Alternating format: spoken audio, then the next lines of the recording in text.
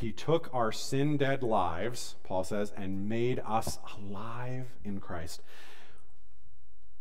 God comes to us in Jesus, our Emmanuel, and he is glad to be with us even in our sin and our brokenness, even in our stubbornness, even in our inflexibility, in our compulsions.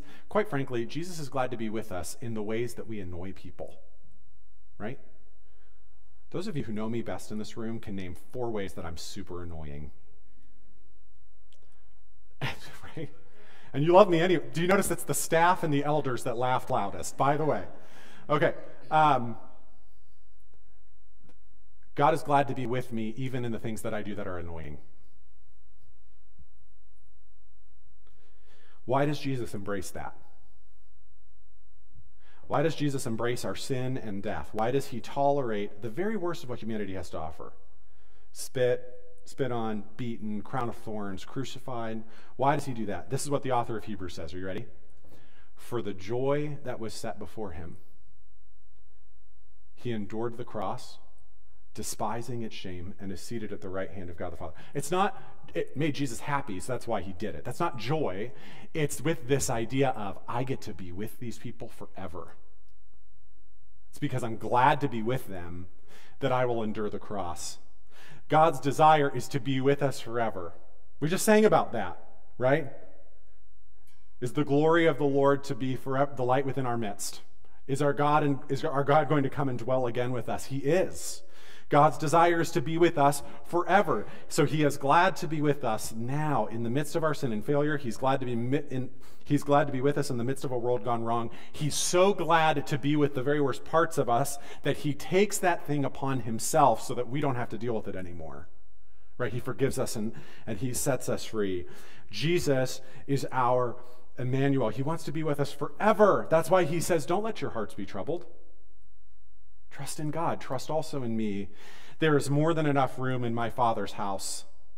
If it were not so, would I have told you that I'm going to prepare a place for you? This is what Jesus wants. Do you know what Jesus wants? He says this: when everything is ready, I will come and get you so that you will always be with me where I am. He just wants to be with us.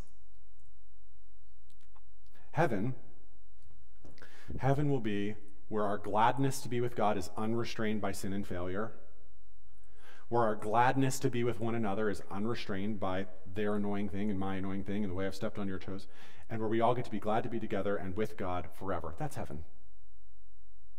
It'll be a place of remarkable joy. But even still, he's glad to be with us in the midst of the hard.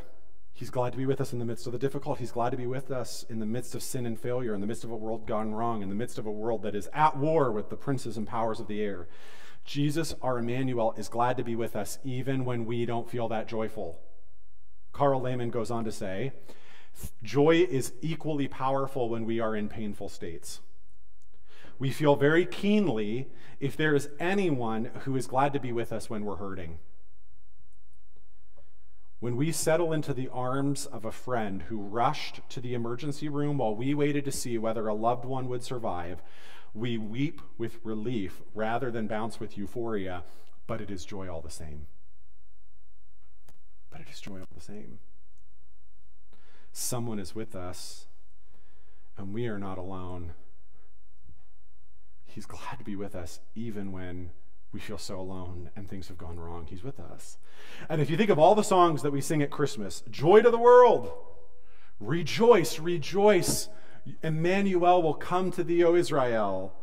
Tidings of comfort and joy. This season is about the joy of the Lord who is come to be with us in Jesus and who remains with us through the joyful presence of the Holy Spirit. Jesus comes to us for his joy and for ours. And his desire, according to John 15:11, is that our joy would overflow. Full stop. Jesus is promising overflowing joy. Now, we're not so sure about that, are we? So, Jesus, you can tell me that, that overwhelming joy is found within the sexual ethic as you've laid it down, but it doesn't feel all that joyful, right? Jesus, you kind of set this high moral standard and you tell me that that's where the joy is, Doesn't feel that joyful. I'm not saying there's not a cost. I'm not saying that there's not a difficulty. My first sermon of 2022, The Way of Sacrifice. There'll be like 5 people here. Crushy thing. I want to put the wise men like somewhere else in the house and move them incrementally closer until Epiphany, which I think is like the second Sunday in January. That's when we kind of like in the church year celebrate the wise men's arrival.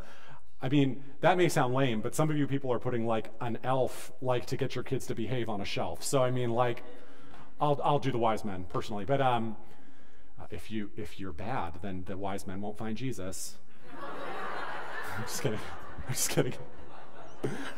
But we don't do that. We just set them in there. There they are. They're with Jesus. It's it's the picture. But the wise men, when they meet Jesus as a little boy, do you know what they do? They rejoice. It says they're filled with joy and they worship him. They fall down in front of him. Right? All the Old Testament prophecies about Jesus coming, it's rejoice this, rejoice that, full of joy there, full of joy there. Jesus' ministry is defined by joy. In worship, we encounter the God who is glad to be with us. And so what happens when God's presence draws near to us? What happens? Well, some of us have like a really strong emotional reaction to that. Some of us have a really strong intellectual reaction to that. We start thinking deeper thoughts, and our thoughts kind of think along with God's thoughts, or our affections kind of are stirred and more pointed toward God. Some of us have a very physical reaction to that. When Isaiah finds himself in the presence of God in Isaiah 6, he is so overcome by the presence of God, he falls to the ground. I've been thinking a lot about the falling to the ground thing. Some of you know I did a trip to Cuba in 2019, and y'all, like, Cubans fall over and worship. They're slain in the spirit is what the word is. They're slain in the spirit like you and I take communion, like at least weekly. You know what I mean? If not more. And Guillermo, our partner down there, and his wife, he sends me Facebook pictures or videos of worship from time to time. And to be honest, I've just stopped looking because like every picture is ultimately like the praise band and Guillermo and Adria and 50 people on the floor. But I've really been trying to think about it. In fact, I came back and I was asking everybody, okay, I had Ken and Marion over. I was like, I need you to explain to me how this works. Like, where is this in Scripture? And where I have found what I would call shelf space for that phenomenon is like Isaiah falling to the ground when he is in the presence of God, or how multiple people, when they encounter Jesus, fall to the ground in front of him. In fact, go home and read the end of the Gospel of John, because at the end of the Gospel of John, when Jesus is about to be arrested, the soldiers have come to get him. They say, hey, are you Jesus? And he just says 2 words. He says, I am. And everybody is knocked over. Because he said the same word that Moses heard out of the burning bush. I am who I am, right? David, when he encountered the presence of God, danced. He danced. Zoe was dancing down here. See, again, she has no problem with that. By the time she's 30, we'll have beat that out of her because we want her to conform, right? Now, David dances naked. So we're going to draw the line at, we're trying to be more expressive in worship as a church. We're just going to draw the line at, let's stay clothed. Agree? There's just things about you I don't want to know. There's things about me I don't want you to know. The woman who anointed Jesus' feet, there's a couple women in the Bible that anoint Jesus' feet with oil or with perfume. One of them washes his feet with her hair, and as she does, she weeps. She's overcome by the presence of God. And there are some people in my life that, Jenna Frisk is one of them. Like, if God's doing something, she's crying, right? Do you want to know how God's moving in Zach Byler's life? He cries. I never saw that dude cry, and then he met Jesus, and then every time God's doing something in his life, he cries, right? Some of us, that's just what we do. For me, one of the things that's been happening since Cuba is when I feel like God's presence is moving in a room, I feel like something in my stomach, which is weird, but I just am describing to you the phenomenon. But here's above all what we do. Let's take a detour away from the weird stuff for a minute. And by weird stuff, I mean totally biblical, normal stuff that we were just scared of. When God's presence draws near, when God's saving power is on display, here's what God's people do. They sing, period. Do you know the first time singing is recorded in the Bible? Exodus chapter 15. Do you know what happened in Exodus chapter 14? In Exodus chapter 14, Israel, God's people, had just been delivered from slavery. We just read this Bible story of Jack last night. Delivered from slavery. They're standing on the edge of the Red Sea. And behind them are Pharaoh's armies and chariots come to get them because Pharaoh's changed his mind. He says, I want to take these people on and get them back into slavery. And the people, in the words of the Bible, freak out, you know? And this is when the Lord says, through Moses, he says, the Lord will fight for you. You need only to be still. And so the presence of God moves. The east wind blows, and the sea parts, and Israel walks through on dry land. Now, the part that we don't tell, like in Sunday school, is then like the Egyptian chariots go down and they're swallowed up by the sea. That's the R-rated stuff. We say that for youth group. But and Israel is, in my mind, still smells of ocean water. They smell salty and fishy. And that's when they sing. It's the first time singing is recorded in the scripture. Worship is the soul's response to God's joyful presence. It's how we receive the God who is glad to be with us, and it's how we express our gladness at being with him. Worship is the soul's response to God's joyful presence. It's how we receive the God who's glad to be with us. It's how we express our gladness to be with God in all circumstances. Listen, some of you walked in this week not exactly doing cartwheels down the center aisle. In fact, about 80% of my Christian life has been that way. The most formative, worshipful years while Joey and Julia were leading us were while I was like in infertility and miscarriage. And we sing that song, King of My Heart, you're never gonna let me down. I sang it because it's true, not because I thought it was true, not because I felt it was true, but because it is true, right? Some of the most formative experience of worship for me haven't been, I feel great, let's celebrate, have more been, I am walking in here on broken knees, and I am falling into the embrace of Jesus, just like I would fall into the embrace of a friend who came to be with me while Steph was suddenly rushed away to the ER. Right? Now, some of us walk in and there's reason to celebrate. Some of us walk in and there's reason to celebrate.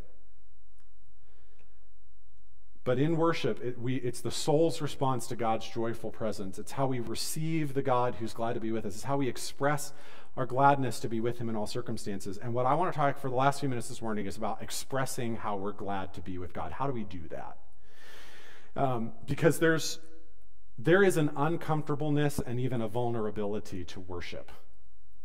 It feels vulnerable. It just does. Partially because we're encountering God, like at the deepest level of who we are, but we're kind of doing it while other people are watching. And I've been thinking about that Will Ferrell movie, Talladega Nights, which, don't watch it, but it basically is making fun of like blue-collar Southerners who like NASCAR. And I'm thinking I'm probably going to use part of it on Christmas Eve, so get excited. But there's this other scene in the movie where Will Ferrell is being interviewed because he just won a race, and while the camera's in his face, Will Ferrell's going like this, I don't know what to do with my hands. I don't, and she's asking him questions, I don't know what to do with my hands. I don't know. And that's how a lot of us feel during worship. We're doing 3 choruses, 10 bridges, 5 verses over 2 songs, and I don't know what to do with my hands. Right? And let's be real about this. Where else? We're not a singing culture. If we were like in the global south, if we were in a warm culture, we would be singing people. But we're all Europeans. We're cold-hearted, quiet people. We don't sing. We sing happy birthday off-key once a year to the people we love, maybe. We'll sing, interestingly, the national anthem very loudly. But we don't tend to like to sing in worship. We don't gather together and all face the same direction and sing at a wall very often. So what are we supposed to do with our hands? How do we receive God's joyful presence? How do we express our gladness to be with him? If you look at the English word worship, it's found everywhere in your Bible. If you look behind that, the Old Testament, by the way, was written in Hebrew, and the New Testament was written in Greek, a Greek that's not really spoken quite as much. It's not like the Greek you would hear if I took you to Greece, but those 2 languages were the most common languages in those times. And what's interesting is we've kind of just translated a whole bunch of words that the Hebrew and the Greek use for worship. We've just translated once, worship. But if we double click behind there, we actually start to find that there's a lot of different words that the Bible uses to describe worship. So one of those words is chala in the Old Testament. It's the most common word for praise. It literally means to boast, brag, or rave about God, even to the point of appearing foolish. And there I'll just kind of reference you back to Steph's sermon about like people at sports games, right? Raving, bragging to the point of foolishness, right? As far as I'm concerned, every Browns fan that I have ever met. Guys, there's a level of foolishness involved there. I love you. But I'm just saying, okay? There is hiada, which means to worship with extended hands. Raise your hands in the sanctuary, Psalm 134. There is barak, which is used to denote blessing. It's kind of a categorical word for blessing, but anytime it's used, it always is used in the context of kneeling. When people bless God, they kneel. There is tehillah, which means to sing or to laud. Zamar means to pluck the strings of an instrument. Tada means to shout or address with a loud voice. Now there's shacha and kached. Now I don't know, if you're reading a Hebrew word, if you just add some ch, you sound good. So there's shacha and kached, which means to prostrate oneself before the Lord, which means to worship like this.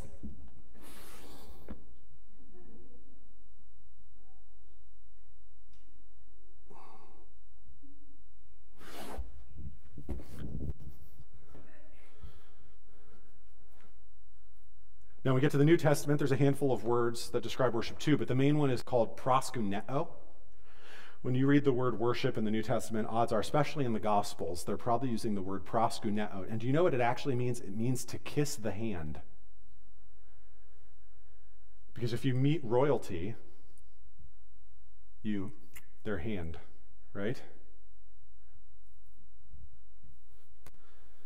Usually, though, in the scene, it means to kneel or again, to prostrate oneself. There's two other words, sebomai, which actually tends to describe worship of another god or incorrect worship of God. I think that's interesting. So there's this word they use to be like, don't do it this way. There's this other one called latruo, which means to serve or minister to as an expression of devotion or loyalty. You shall love the Lord your God and latruo, worship or serve him only. So really, behind the words on our page, worship includes a wide variety of behaviors and postures. And here's why. 90% of communication is nonverbal, which you know if you're married. Okay? If your wife says, I'm fine, and she looks like this, let's have some marriage counseling. Guys, she's not fine. In fact, if any time my wife uses the word I'm fine, I start to move to about DEFCON 4. Because she's not fine, right? If when I went to get Jack last night and he came running to see me, no matter how glad I felt inside, if I looked like this, what does that communicate versus this, right? We have this phrase, communication is 90% nonverbal. Actually, this guy in the 1960s researched this. He says communication is 55% nonverbal, 38% vocal, which is why, I'm fine or I'm fine is, very different things. And 7% words only, 55% nonverbal, 38% vocal, 7% words only. And this is what he also said. This is interesting. He said, when there is an inconsistency between the attitude communicated verbally and posturally, the postural component should dominate in deterring the total attitude inferred. In other words, if you're not sure what a person means, if you feel like they're not telling the truth, you believe their body language, not their words. If you've ever been trained in counseling, you kind of learn that, but or social work, that's kind of what you learn. If you're not sure what a person means, look at their posture. So it doesn't matter what words are coming out of your mouth if your hands are in your pockets and you look bored while we worship. It just doesn't matter, at least not according to this. Right? Okay, yeah, God knows our hearts and da-da-da-da-da-da-da, and he can see, blah, blah, blah, blah, blah, blah, blah. But he's also built us so that in relationship, our bodies communicate what we're thinking and feeling. Right? And so one of the ways that we express the ways that we are glad to be with God is we stand when we sing, or we kneel, or we sing, or we raise our hands, or we clap, or we shout in praise, or we kneel, or we lay, which is usually something I tend to see more in worship nights than like in a Sunday gathering, which is fine. Worship is the soul's response to God's joyful presence. It's how we receive the God who is glad to be with us. It's how we express our gladness to be with God in all circumstances. So let me kind of leave you with 3 thoughts. And the first is, like, because I'm not like trying to make you into a crazy person. I'm not. Maybe like a little. Maybe just like a little. But this Advent season, I want to ask you, what I'm asking you to do today is just this. I'm asking you to lay hold of your joy. I just want to see you lay hold of your joy. I'm asking you to reframe worship in your mind. Here's what I want you to do. As you're driving up the driveway, as you're sitting in this seat, as you wake up on Sunday morning, I want you to reframe what you're about to do. It is not, I get to see my people. It's that. It is not, I get to hear Kyle teach. It's not that. I mean, it is those things. It's all of these things. I get to hear the word. But above all and in all, the most important thing is we are coming to encounter the God who is glad to be with us. We're coming to meet with the Lord. How would your experience of worship change if as you sat down, you said to yourself, I'm not attending a meeting, I'm not doing my duty, I am here to meet a God who is glad to be with me. And I may not fully understand him. I may not have lived totally faithfully to him this week. There might be 10 different things that I feel uncomfortable about with this, but I am here to meet with the God who is so glad to be with me. He is eager to be with me. We sang that song, right? Like, he crossed eternity, right?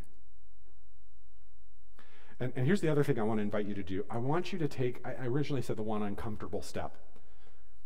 You may have realized I don't care much for your comfort, but what I would reframe it to say as to take one vulnerable step in worship.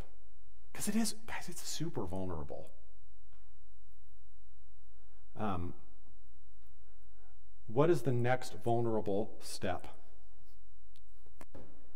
I mean, for some of you, it might be instead of like mentally tuning out during the songs, to like at least mentally wake up and notice what's happening in the room and what are the words and what do they mean and what do I think about that. For some of you, that might mean like putting your phone away, right? But I'm looking at my Bible.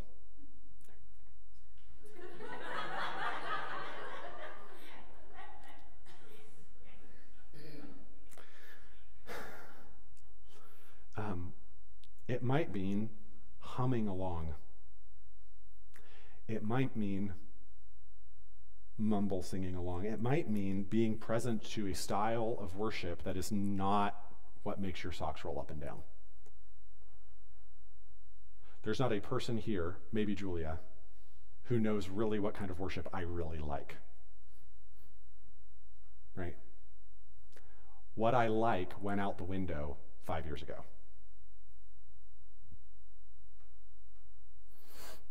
And that's what Spotify's for, really, you know? It might mean singing. Off key, on key, it might mean singing. It might mean raising your hands. It might mean kneeling. It might mean clapping. It might be whatever. I just want to ask you to take the next vulnerable step as a way to express your gladness to the God who's glad to be with you. And then here's what I want you to know finally this morning, above all. If you walked in struggling today, there's this awesome verse in the book of Nehemiah, the joy of the Lord is our strength. Love it. It's been printed on many a Hobby Lobby plaque, I'm sure.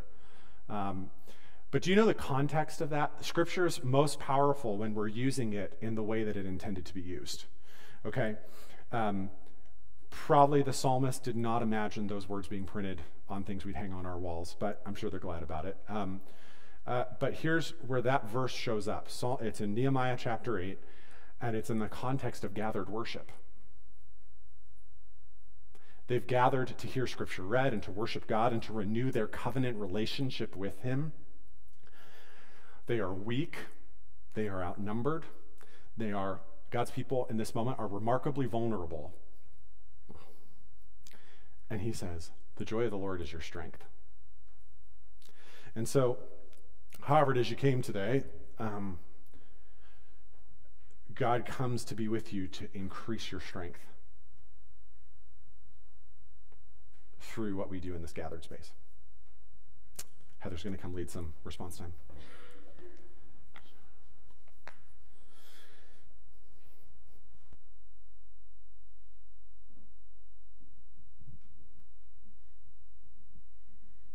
So we're going to move into response time so that we can be forming ourselves and continue to be forming ourselves into people that hear and do the word. And so 2 things that stuck out to me this morning. One is the idea that part of joy is just knowing that the other person wants to be with you. And the other thing that stuck out is actually the image that Corey used on the video that we saw earlier of the sediment that just needs to like settle in the jar so that you can see clearly. And so I'm wondering if we can just be asking the Father, what is the one practice that we can try? What is, like Kyle said, the next step that might be vulnerable for us that we can try during worship and just see if the sediment starts to settle a little bit, so that in the clarity that we have, we can see that God actually wants to be with us, and it brings him joy to do that. So we can think about that, ask the Father what he's inviting us to while Julia plays.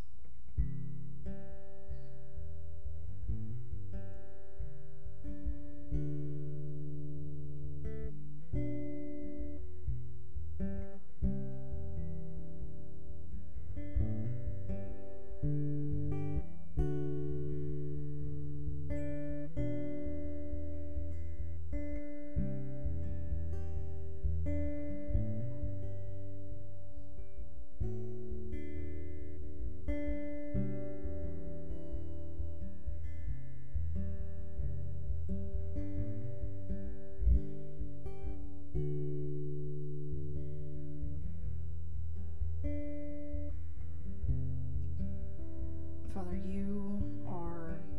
you're good, and you want to be with us. You're really good at joy,